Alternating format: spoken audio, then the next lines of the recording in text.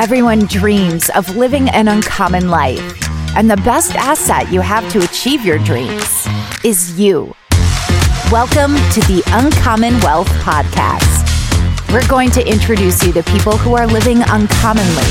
We're also going to give you some tools and strategies for building wealth and for pursuing an uncommon path that is uniquely right for you. Hello, everybody, and welcome to an episode of the Uncommon Wealth Podcast, where I'm your host, Philip Ramsey. And I'm Aaron Kramer. We got a simple step for you. That means under 5 minutes. This one actually is a longer topic that I feel like we could do a whole episode on. Yeah. So it's going to be challenging, and I just took the first 30 seconds. Aaron Kramer, what are we talking about? We're going to talk about the tortoise and the hare. Why? Yeah. Why? So I feel like when you were starting a business, yes, everybody wants to be the hare. Yeah. You know, you don't want to be the hare. I'm sorry. You start off like thinking you're going to be the hare. You're just going to take off. Yep. But it's so important to think, okay, well, who ends up winning in the long run? Being slow and steady. Yeah. Slow and steady and consistent. Yeah. Because that wins at the end of the day. Yeah. Yeah. And there's always like cool things that are happening when you first start a business. Yeah. And it thinks like, oh, this is how it'll always be. That is not the case.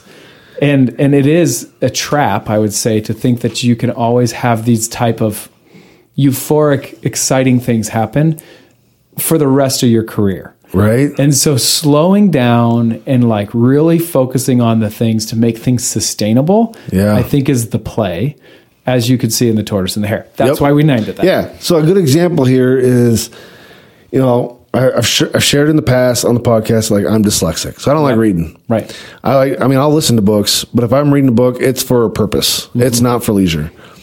So never in my wildest mind would I've ever been sitting down with people and think that I've read way more books than anybody. Uh-huh.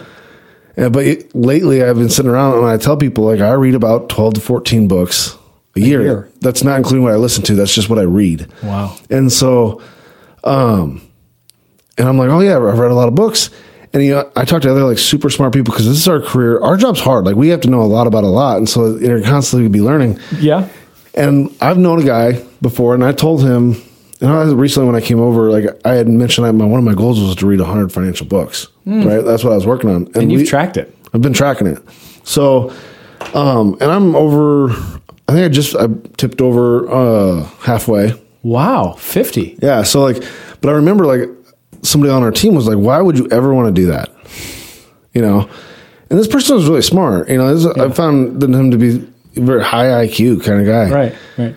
But as we got talking, it was like, I know more than you. Yeah. You know, but like, again, I was a tortoise. It takes me a long time to read a book. Yeah. I got to spend a lot of time on it. Right. I consume the knowledge, but like, it takes me longer to consume the knowledge because I read so slow. Yeah. Being dyslexic.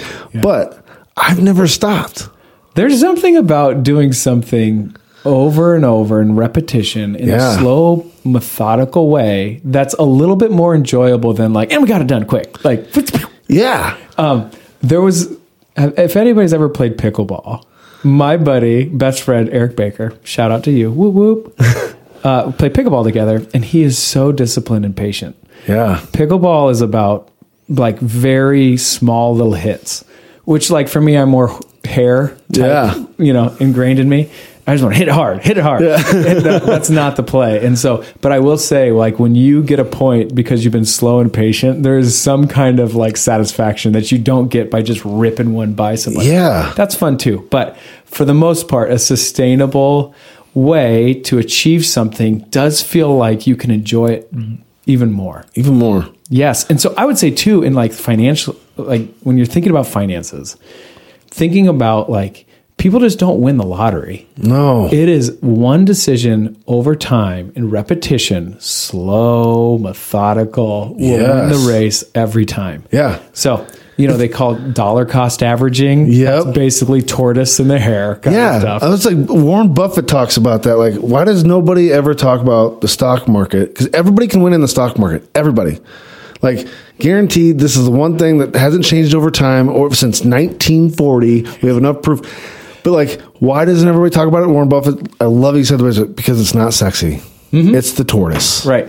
And there has to be some kind of compliance thing about saying guaranteed in the market. But here's the deal. Well, I'm saying like winning, like gaining money over time. There is something about the methodicalness that he nails. Yeah. Like, and Warren Buffett, it's not sexy, No. but repetitive things over time is the key to success. Yes. The success that I want. Yep. Because I don't want to win the lottery. Because I feel like you circumvent some of the hardest challenges that you can have in the grind.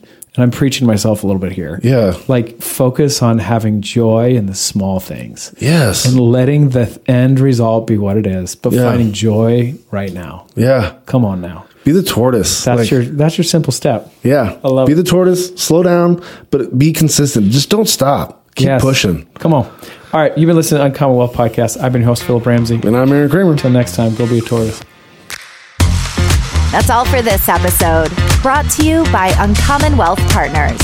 Be sure to visit uncommonwealth.com to learn more about our services.